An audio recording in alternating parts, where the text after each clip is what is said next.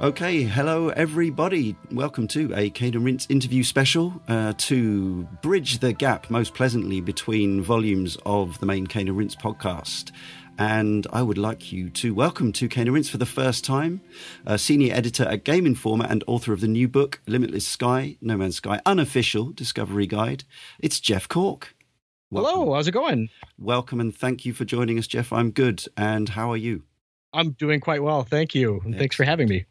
All right, so you have a book coming out very soon now. The date I've got is December 2016. At the time of recording, it's just coming to the end of November. I'm hoping that we'll be able to put this show live like the day before the book comes out, because we can do that, and that would work nicely. So. I guess the first things first. Sadly, because I'm across the Atlantic, your lovely PR guys couldn't actually get one to me all the way across the 6,000 miles of ocean. So sadly, I haven't had a good like a tactile feel of the object. So can you describe the form factor and how does it look and feel? What's in it? What is in it? Oh my goodness, Leon. I gotta turn into a pitch man now. Yeah, go for it. Let's see. It has pages that are like a book, so you could flip through it, and there are things on those pages. It's about the size of probably like a Prima strategy guide. Nice. Okay. If you're familiar with those. Yeah. It's basically just kind of geared toward. I don't know how much of your audience necessarily. I would imagine like those of us who, when a game comes out, we go all in and spend hours on Reddit and GameFAQs and reading all about it.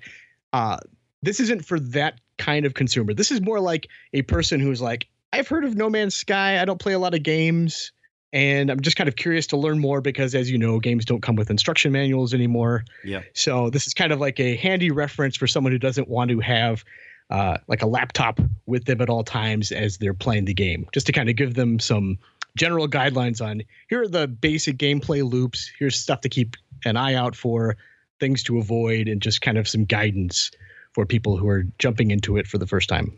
Okay, and according to the blurb that I was sent, you've also got some behind-the-scenes stuff in there, or some a little bit. Of? Yeah, basically, there's a chapter early on that's kind of summarizes the development history, very truncated. I know that I work at Game Informer magazine, and then No Man's Sky was a cover story that we had back in 2014. So some of it's based on that trip and just kind of what we learned when talking to the guys at Hello Games and that.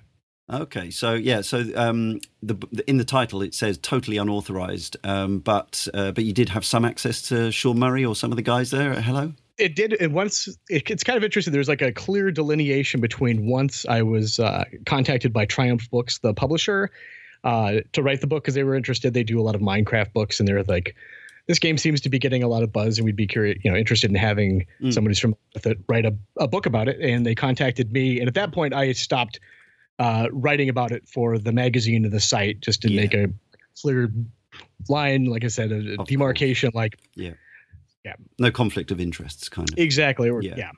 So do you, I guess my something that's coming to me now is, do you think because of the nature of who this book, the sort of demographic you're after for this book, do you think maybe the sort of the impression we might have of the reception of No Man's Sky and the reaction to it is kind of it's going to be a different one, isn't it? The audience that you're targeting with this book is not necessarily the rabid and sometimes extremely emotional, shall we say, kind of people who maybe will know the No Man's Sky story inside out, and people who are just curious about this game that they've read about probably in things like newspapers and lifestyle places and stuff like that, rather than absolutely the hardcore gamer who knows the whole thing kind of back to front.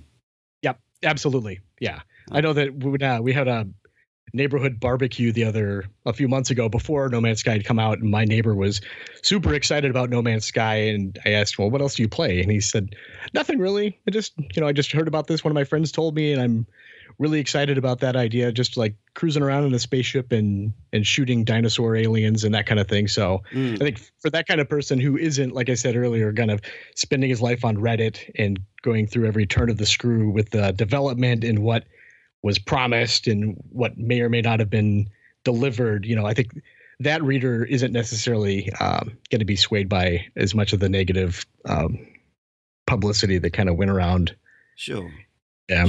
Yeah, so pretty much everyone listening to this, initially at least, our core audience, hopefully it will spread wider than that, but that will be familiar with the No Man's Sky story. So that is to say, an immensely promising and ambitious indie sci-fi title made by a very small team, championed pre-release by Sony, and met with a mixed to hostile reception due to a combination of perceived shortcomings and technical issues. That's the way I've put it. But that said, and I want to really stress this, our community is one of the nicest, most decent, fairest, most thoughtful, as far as I'm concerned, on the internet when it comes to video games. And we've had some genuinely interesting discussions about the game. That isn't to say that these discussions aren't without similar criticisms, but perhaps the way they're expressed is different to some of the horrific stuff we've seen aimed at Sean Murray on Twitter and stuff like that. So one of the criticisms often viciously leveled at the release, at least the initially released product, was that the scope of the game was much less than that which was promised or at least advertised. Have you discovered aspects which particularly surprised or impressed you? Yeah, I honestly think, and I can only speak for myself, I'm the kind of person that likes to start a new seed of Minecraft and just wander around and see weird stuff. So I understand I'm a complete anomaly probably compared to some other people out there, but there have to be more like me out there. But I could take or leave the crafting sometimes or fighting spiders and skeletons. I just like to see weird stuff. So for me, that aspect of No Man's Sky, I think it absolutely delivered. However, there are a lot of aspects that, like the sandworm, that infamous beast that we saw in the trailers, that as far as I know, like I just checked within a week or so, no one has still seen that. And I'm sorry to think that maybe that is just simply not in the game. But yeah, I think probably just that sense of exploration and openness, that really struck me, and I enjoyed that about the game. Yeah, one of the things that I thought. Now, I must admit, I've played some hours of No Man's Sky, but certainly not as many as you will have done, or some of the people who have perhaps explored further into the far reach of the universe. But one of the things I got the impression was that the way the algorithms were set up was that you might. The kind of the longer you play, the weirder stuff you might see. Just whether that's just through chance or whether it's because the underlying mathematics are tweaked so that kind of the worlds get freakier as you head out of the initial places. I don't know if that's been your experience at all. Have you come across things where you've gone, what the heck is that? I've not seen anything like that before. Yeah, absolutely. And as your ship, after you upgrade it, you're able to go to different types of star clusters that you couldn't go to initially that may have like higher density of rare materials or richer foliage and crazier animals and that kind of thing. I think that's one of the big problems of the game is that you can start off and, like you say, luck of the draw, you could end up in just a complete bummer of a planet and spend a few hours there and say, that's it.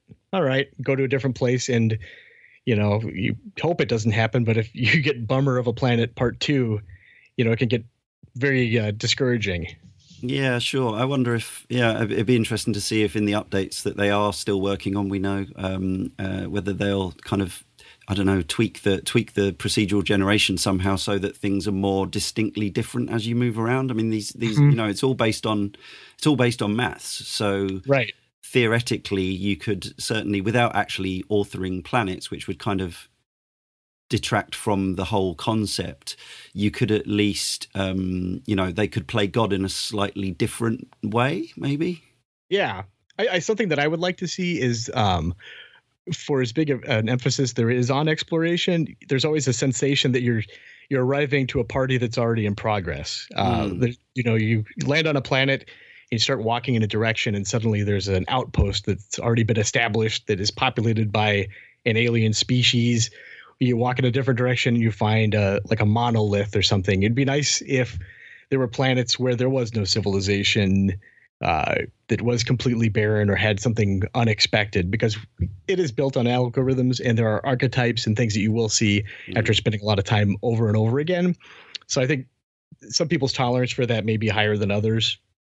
Sure, yeah. And I suppose where your book comes in, thinking from the point of view of somebody who, like the anecdotal guy that you were speaking about, who maybe doesn't play games all the time and isn't so kind of hyper aware of how these things are kind of made and put together, actually trying to put myself in that headspace. I've been video gaming since the 70s, so it's tricky. It's hard to do. But I can imagine, say, giving a non-gaming friend the controller and them coming to a planet and finding one of those sort of little establishments, a little space station type place with a little dude in it, and where your book comes in is maybe to say, don't sweat it, this is cool. This is what you might consider doing at this point, rather than just being completely just thinking it's some, I don't know, abstract surrealist kind of art installation or whatever. There are things to do and purposes to these things, sort of. Absolutely. Yeah. You can certainly, if you want to, just wander around and do a whole lot of nothing, but there are definitely loops in play that the game kind of nudges you toward if you follow the Atlas path. But they're not necessarily explicitly laid out. You can choose to avoid them pretty easily. So I think a lot of people might feel lost if they don't play a lot of games. Yeah. So I'm curious, did you start work on the book before the game was released, or was it once you started playing it? There was some stuff I was able to do ahead of time, like, for instance, the information about the game's development, because, that was at least information that I already had.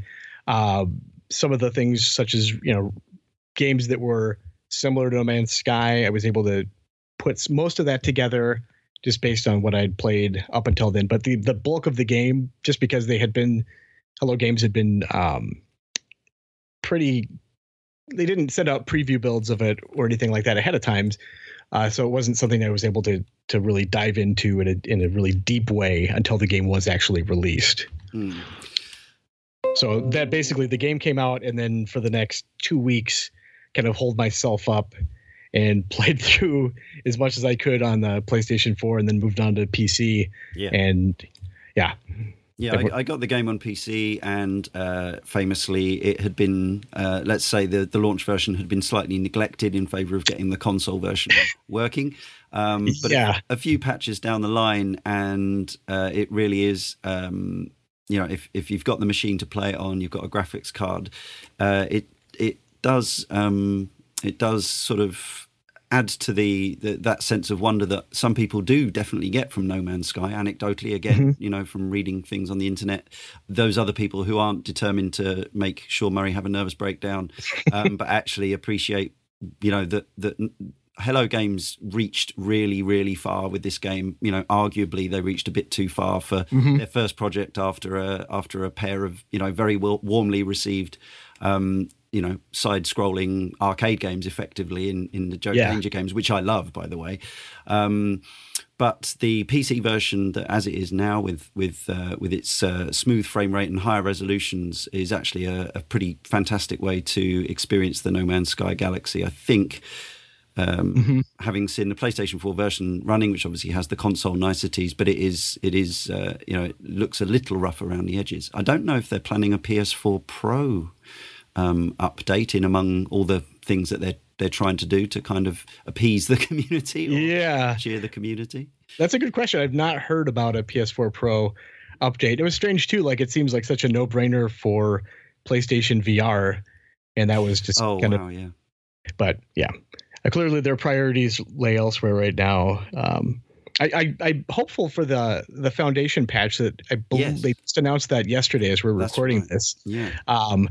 And it kind of speaks to what, in my opinion, it's easy to kind of armchair quarterback things after the fact, but it seems as though something that they maybe could have done that would have mitigated a lot of the problems would have been just to kind of right out of the gate say this is and I hate this term, but like a games as service kind of proposition where kind of like when Minecraft first launched, it was a shadow of what it is now. Sure. But through a steady flow of updates, they added villagers and more story elements, combat, those kind of things. Yeah, everything.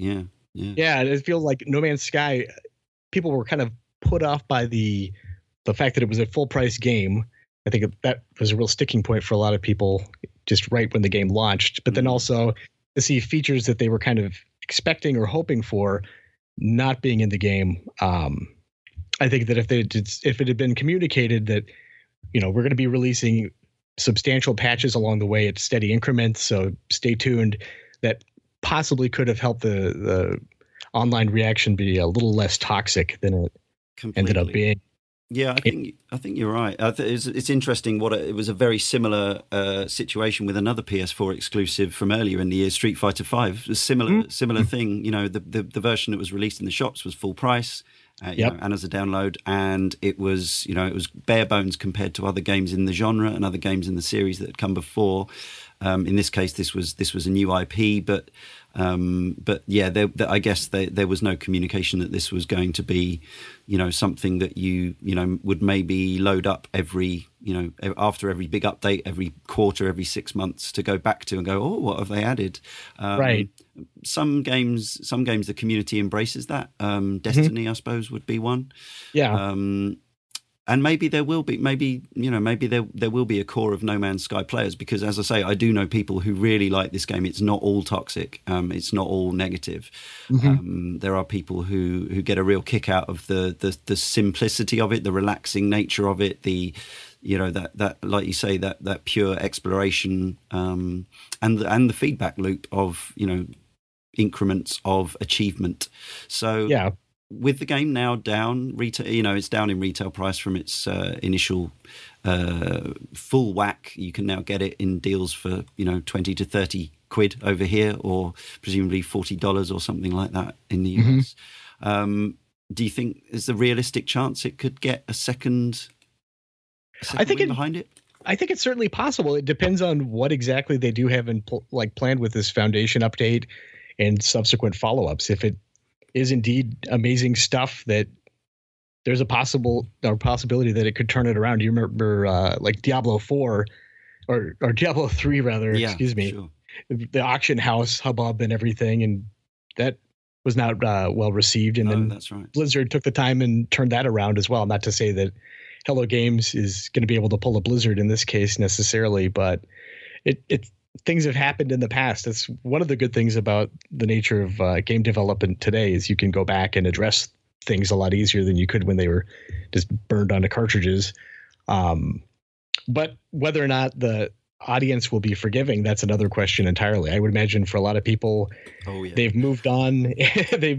There are other games to play, and there are just so many games being released that you have to have a really compelling reason to give to people to come back to something that they gave up on several months earlier. Yeah.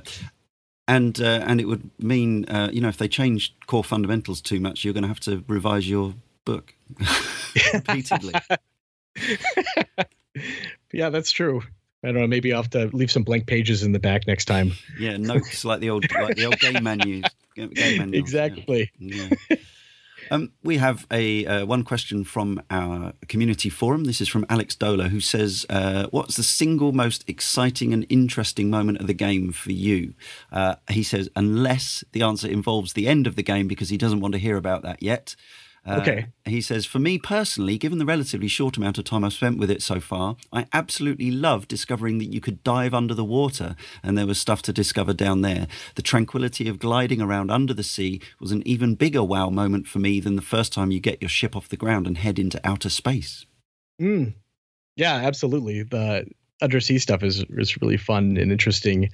I think for me, probably it would be the first time that I was on a planet and saw, kind of turned and saw a gold nugget the size of my house kind of floating in the middle of the air, and then mining it, and then realizing that, oh yeah, gold isn't even the most valuable resource here as far as like being a trading commodity. So unfortunately, as with some, that's the thing that you will, if you spend enough time with the game, you'll find entire planets where that's kind of that planet's gimmick, is like giant house-sized gold nuggets floating in the air. Yeah. But the first time that happened, I was absolutely stunned. And it's really fun, too, to carve, using your mining tool to carve away at those giant nuggets, the weird shapes that you end up with. It gets a little tedious, too. But yeah, the first time was fantastic. Yeah, one of the things I think was discussed among and around peers of mine was one of the issues with the game is partly by necessity, which is that every planet has every resource on it. While on Earth, as we know it, and maybe on other planets in the solar system, you're going to find that areas are very rich in a certain mineral or thing. But then, if you got stranded in certain areas or certain planets in the real world, you might be, that you're screwed, you're stranded, right, basically. But obviously, this being a video game where ultimately you have to be able to move on, otherwise, it's game over and restart. Mm-hmm. It means that the environments always have to cater for every potential need, and maybe that was something that led to the feeling that people got of homogenization as regards to the environments in which they were. But that said, I still see from time to time people on my Twitter feed doing PS4 screenshot shares of things that look like a sort of 70s sci-fi landscape painting, sort of certain outcroppings and shapes of organic nature that you've never seen before. Again, I guess that's where that procedural generated stuff comes back in. Do you think there's stuff in content in your book that would perhaps inspire somebody who had come away feeling a little jaded to go back and seek out some of the things that brought you pleasure in exploring? I think that one of the things that I did take a lot of time and spend a lot of attention on was I took a ton of screenshots while I was playing the game. So in some ways, I always had my keyboard cradling on my knees because I play with a controller like a heathen on PC. Oh, so me too. So I would, I got the print screen button, got a big workout. But I think there are a lot of, I tried to capture some of the variety that you might see, because that's just it. If you don't spend a whole lot of time with the game, there's a possibility you won't see some of the things that I saw, or by the very nature of the game, you may have seen some things that I will probably never see. So if you just flip through and just look at the pictures, there's possibly something that might capture your imagination there. Kind of to your earlier point about the homogenization, it's funny because one of the planets that I was on, there was this really long peninsula, and I was jetpacking along it for probably about 15 or 20 minutes, and then realized that I didn't have any more plutonium left, and it was basically me with my space gas can looking for plutonium, and it took probably a half an hour. So even though the materials are there are definitely times where you're not completely locked into a terrible situation, but you will lose a lot of time if you aren't prepared. So I kind of like that feeling where there's hope is around the corner, but that corner may be very far away. Sure. Yeah. I certainly got a sense of that in my opening hours with the game.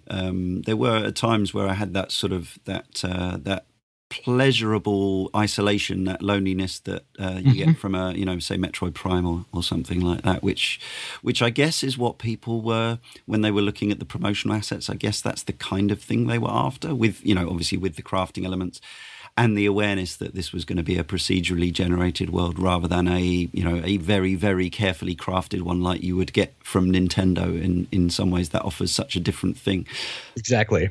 this all makes me think of, we recorded our Bloodborne podcast last night at the time of recording this, and one of the things we were talking about in that game, as I'm sure people who played it will probably, I guess they maybe won't feel exactly the same way, but consensus I think says that the authored levels, the map design in From Software's games, Bloodborne included, is exceptionally strong.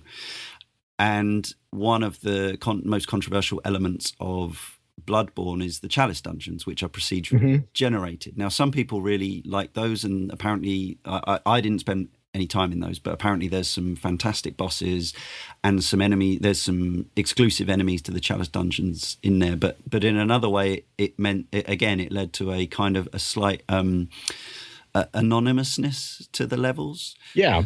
So again, I suppose we come back to the math that you use for procedural generation, and how. I mean, I'm not a coder. I'm certainly no maths genius. I don't know how you would do it, but you have to make a world that is both possible to traverse, but also remains visually interesting. Rather, you can't just have just acres of flatness because that would be dull. You see what I mean? Right. Yeah, absolutely. Yeah, the procedural generation is always very tricky too, because I agree that things that are kind of curated by the developers in general are almost always, I want to say better, but more satisfying or interesting. Because I know like a lot of like dungeon crawlers, for instance, you kind of after a while can't shake that samey feeling of, hey, here's a corridor. This one may have like a bit of a dog leg, but then it will lead to a large room that probably has a table in it and some crates and a barrel. And then there are two paths that I can go, and they may meet up for some inexplicable reason, So as opposed to something where like the artists have, spent time away from their families for weeks to put it all together. I think even at its best, procedural generation, I don't know that it is necessarily up to the task. Though I will say like Minecraft is still, if you ever fired up Minecraft in a while, it's incredible. The amount of weird stuff that you will see, and if you're a person, again, if you like to explore, it's one of the best, absolutely, and just it never fails to astonish. You go into some cave network, and there's always something very surprising and amazing around the corner. I think just to a lesser degree, No Man's Sky is there, and hopefully they're able to capture some of that with the planned updates. Yeah, for sure. I guess that is a key question. Like, what would you love to see? Because I imagine, like everyone else, going into this game, and obviously, you're in a great position of working at Game Informer and being able to have some access to just speak to Hello Games and things like that. But you're like everyone who grew up watching Star Wars or whatever else, Star Trek, whatever your poison is. You presumably had all these kind of flights of fancy that you had planned for No Man's Sky, and while it may have fulfilled some and enough to inspire you to write a book about it, what would you love to see? Sort of how could Hello Games make this game kind of even more inspirational to you? Yeah, I would love to see like some more like actual ship customization, because I think that one of the places that the game fails is the way that it handles ships. There's these incremental upgrades, and you're basically moving from ship to ship to ship, kind of like when you're in high school, you get your first junker car and then you upgrade. Most of us don't sit there and restore an old car to, the peak of its potential over the course of a lifetime. No. But in a game, that's something that I enjoy doing, is feeling like I'm going to get a really weird paint job for this. And it'd be really cool to attach these kind of cannons on it in this orientation, and to feel a sense of ownership over it based on kind of your sweat equity that you've put into, versus a sense of ownership like because you've spent so many million credits to purchase it. So I think ship customization would be fantastic. Yeah. So obviously, Elite Dangerous came out 3 years ago now, something like that, and and they're still making huge updates, and they've very much gone in that direction. And obviously, your ship has always been a part of Elite, going back to the original 1984 game, but the with each big update they do, they seem to give you more sort of more potential to customize and own bigger ships and better ships and ships with cargo holds, and you can now take passengers and all this sort of thing. So, I mean, I don't know. We don't know what's possible. Despite some of the response to No Man's Sky, I think it sold quite a few copies. So we've got to assume that Hello Games is more cash rich than it was. How much can how much can they achieve? They're laying the foundations for base building, which sounds like the start of something again hugely ambitious, potentially game changing, but only if it has a kind of knock on effect into the wider world. But if you think big, like I guess they have done from the start, you could be looking at building bases with landing platforms and then customizing your ships and having some kind of used spaceship lot and making money selling spaceships or something like that. See, that kind of just getting carried away. Well, let's get carried away for a second. Sure. Then I think that kind of opens the door to one of the big elephants in the room is the lack of multiplayer, and they were very careful in the period leading up to the game's release to not overhype multiplayer. I think it was always positioned as hey, if I go into a planet and my friend is on the planet, will I see my friend? And the answer that we would get was like something to the effect of, yeah, but this isn't a multiplayer game. But I think people latched onto that more than anything else, and were expecting to be able to roam the galaxy with their friends. Yeah. And it would be great if you could build a base and an actual robust multiplayer was incorporated into the game. Again, I don't know technically if that's feasible or possible based on the tech that they've built this game on, or if there are even enough players for that to matter at this point. Yeah, I mean, if there was one element that could bring people back, and bear in mind, obviously, anecdotally, again, we know there's lots of instances of people, either drifting away from the game and selling their physical copies on or demanding a refund or whatever else. However, there will be an awful lot of people of the however many copies this game sold who will continue to own it because, or own the digital license to it. Whether they've still got it installed currently, that's one thing. But if people if the core of fans who were smitten with the basic outline and concept, if word starts to spread and other through outlets such as Game Informer and the other big gaming sites as well, that hey, multiplayer's finally in, I can imagine people going back and at least trying it out, and seeing if maybe the game is tiptoeing back towards the potential that people dreamt it had, and in some cases feel that they were led to believe it was going to fulfill. Yeah, it is such an interesting story, isn't it? It really is. It's hard to remember a game that had so much hype around it, that in a really unexpected way. Not like, obviously a game like Call of Duty, whatever iterative yearly release comes out, there's a huge marketing budget behind it. But this was all basically word of mouth, and a lot of people were just fascinated with the core concept. And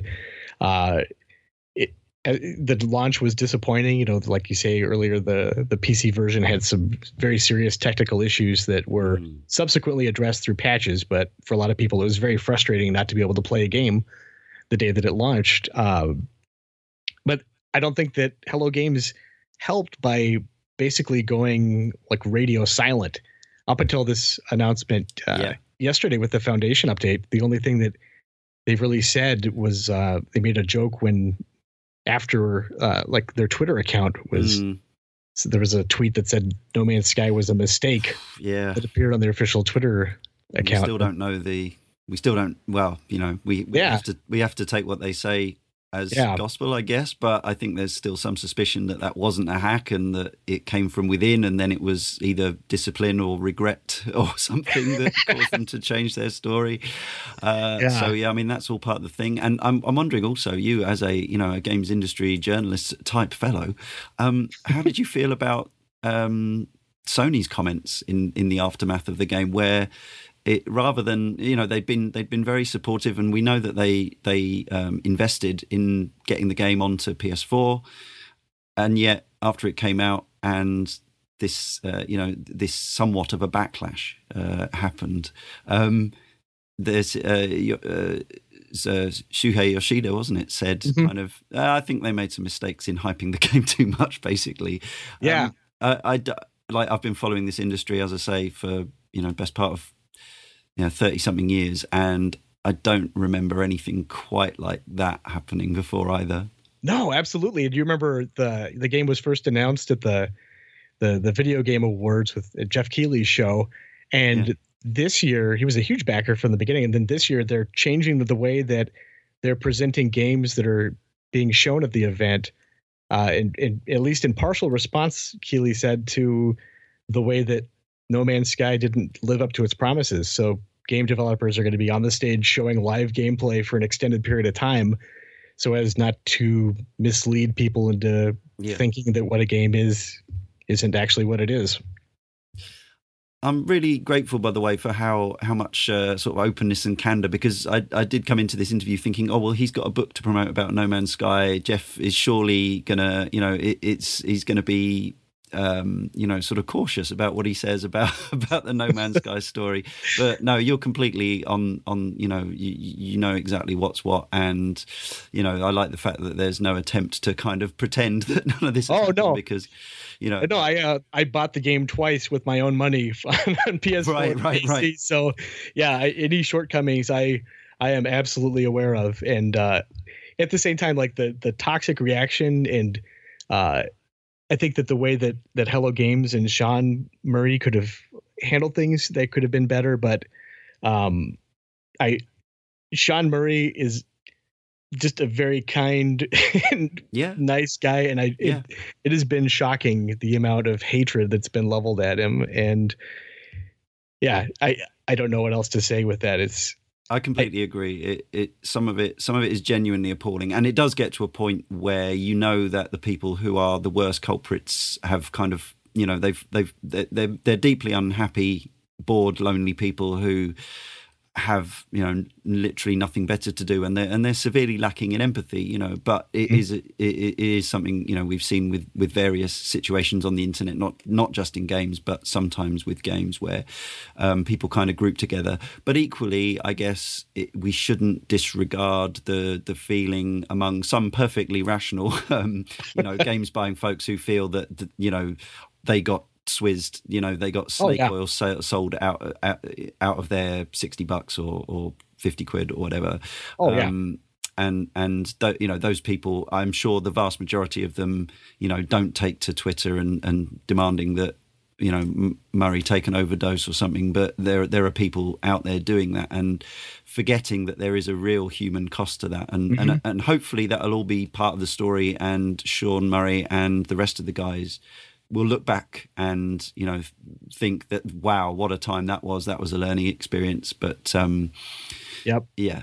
mean, as I say, Joe Danger, when that came out, I was a big champion of that game on podcasts that I was doing back then, to a few hundred people, far fewer than I get to speak to now. But I was really keen to say, you got to play Joe Danger. It's so cool. It's got like elements of Sonic the Hedgehog and Tony Hawk's Pro Skater, and it just seemed like this really joyous product, and it was so slick. It was like the coding in it was just really, really on point. And I knew that this was a talented studio. And I got to admit, when I first started seeing stuff about No Man's Sky, I was thinking, what? Hello Games? Like they must only have 8 people working there at this point. A game like Joe Danger made perfect sense, but to take on No Man's Sky, in a way, I have nothing but admiration, and also it speaks to me as somebody who grew up in playing ridiculously ambitious space games from the 80s, such as Elite and Paul Woke's Mercenary Escape from Targ and Jeff Crammond's The Sentinel, and all these impossible, kind of things that were without those ridiculous leaps of computer game faith, the industry would not be what it is now. Oh, absolutely. And so I would rather see teams, aim high and fall slightly short than just constantly, here's another Assassin's Creed. Not, you know what I mean? Not to pick on those games, because they definitely have their merits. But yeah, does that ring true for you? Absolutely. I think it's encouraging too, like to see them come out and say, "Hey, we've got this update," because frankly, I don't know as a person I could have taken that degree of criticism and reaction. It just people they were just bombarded with so much negativity for so long Sure. that it arguably much of it could have been mitigated if they had just spoken up and addressed issues with the game, not from a technical aspect, but from a features aspect. But to see that they remain passionate about the game and that they aren't just cutting their losses and disbanding and moving on to something else, that I think that most of us would probably look at as a very tempting proposition. You think, like, why am I doing this still at this point? Yeah, I hope they keep together, and they keep it together, and it hasn't been as fraught as I suspect it might have been at points behind the scenes. I wonder if I don't know if you've been following this story, but a similar but also quite different product, Star Citizen, which to me looks like the game I dreamt of as a child growing up playing video games. Like Star Citizen seems to, even more than No Man's Sky, which has a slightly different kind of more kind of hippie trippy aesthetic. Star Citizen's kind of like your hard nosed sci-fi combat spaceship planet action, like the game I used to play whenever I was out in the woods, as a kid or on a beach or whatever. I was a space soldier being in space, getting in my ship, which was my granddad's car, that kind of thing. Star Citizen looks like that game, and what they've decided to do from now on apparently is to be obviously it's slightly different because it's crowdfunded, but they're going to be completely transparent about their schedule and their updates. I wonder, do you think it would be a good idea for Hello Games to go down that road, or do you think that's opening up too much? Yeah, absolutely. I think, especially in the case of No Man's Sky, where there is so much skepticism surrounding what exactly is happening in this black box that they've constructed around the game's development. I don't see how that would hurt to at least temper expectations and just to lay it all out there. Like, to say, this is kind of the course we're heading. Specifically, these are the features we want to add. What do all of you think? I think opening it up like that would be a tremendous shot of goodwill too from the community as well. Because there are so many people that just feel like, well, what happened to them? They just stopped communicating. They released some patches, and then that was that. Like, no one's tweeting anything. No one is saying anything. They don't have like an active forum you could go to communicate with them. So I think communication is almost always a good thing. Yeah, I agree. I think the one thing that they absolutely definitely shouldn't do is announce No Man's Sky 2 anytime. Oh, Lord, no. We're going to put all the things in this game that we said we were going to put in the first game. No. That's really interesting. It's very tricky too, though, with these updates, how they're going to address, say, for instance, I'm just a guy who has settled on a planet, and I really like this planet, and I think it's beautiful. I like the creatures on it. If you start tinkering around with the core algorithm, how much that will have a kind of a ripple effect on everybody's experience. Like, well, wait a second, where's this trading post that I used to go to? And these animals look all weird now. But yeah, that is a very good point. And while, as I say, I think they are obviously an extremely talented small bunch of coders, and as I say, insanely ambitious, perhaps too much so. But while I kind of believe they could kind of pull some magic out the bag, I think they would have to think about so many potential knock-on consequences, as you say.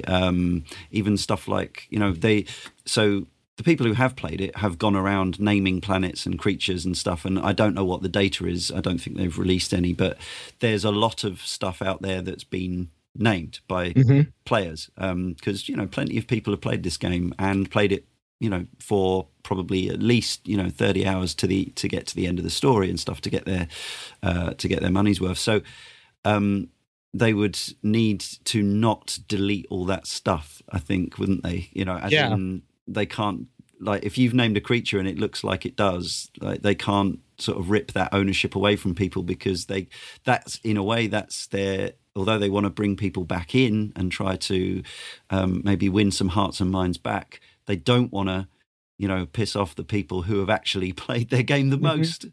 So, wow, what a balancing act. I don't know if you could do something like this is just off the top of my head, like a season 2 kind of thing where you like what happened before stays, but we're moving on from this point forward. If you want to kind of take this fork in the road, join us. Otherwise, things will continue as they were if you like what it was when it was first launched.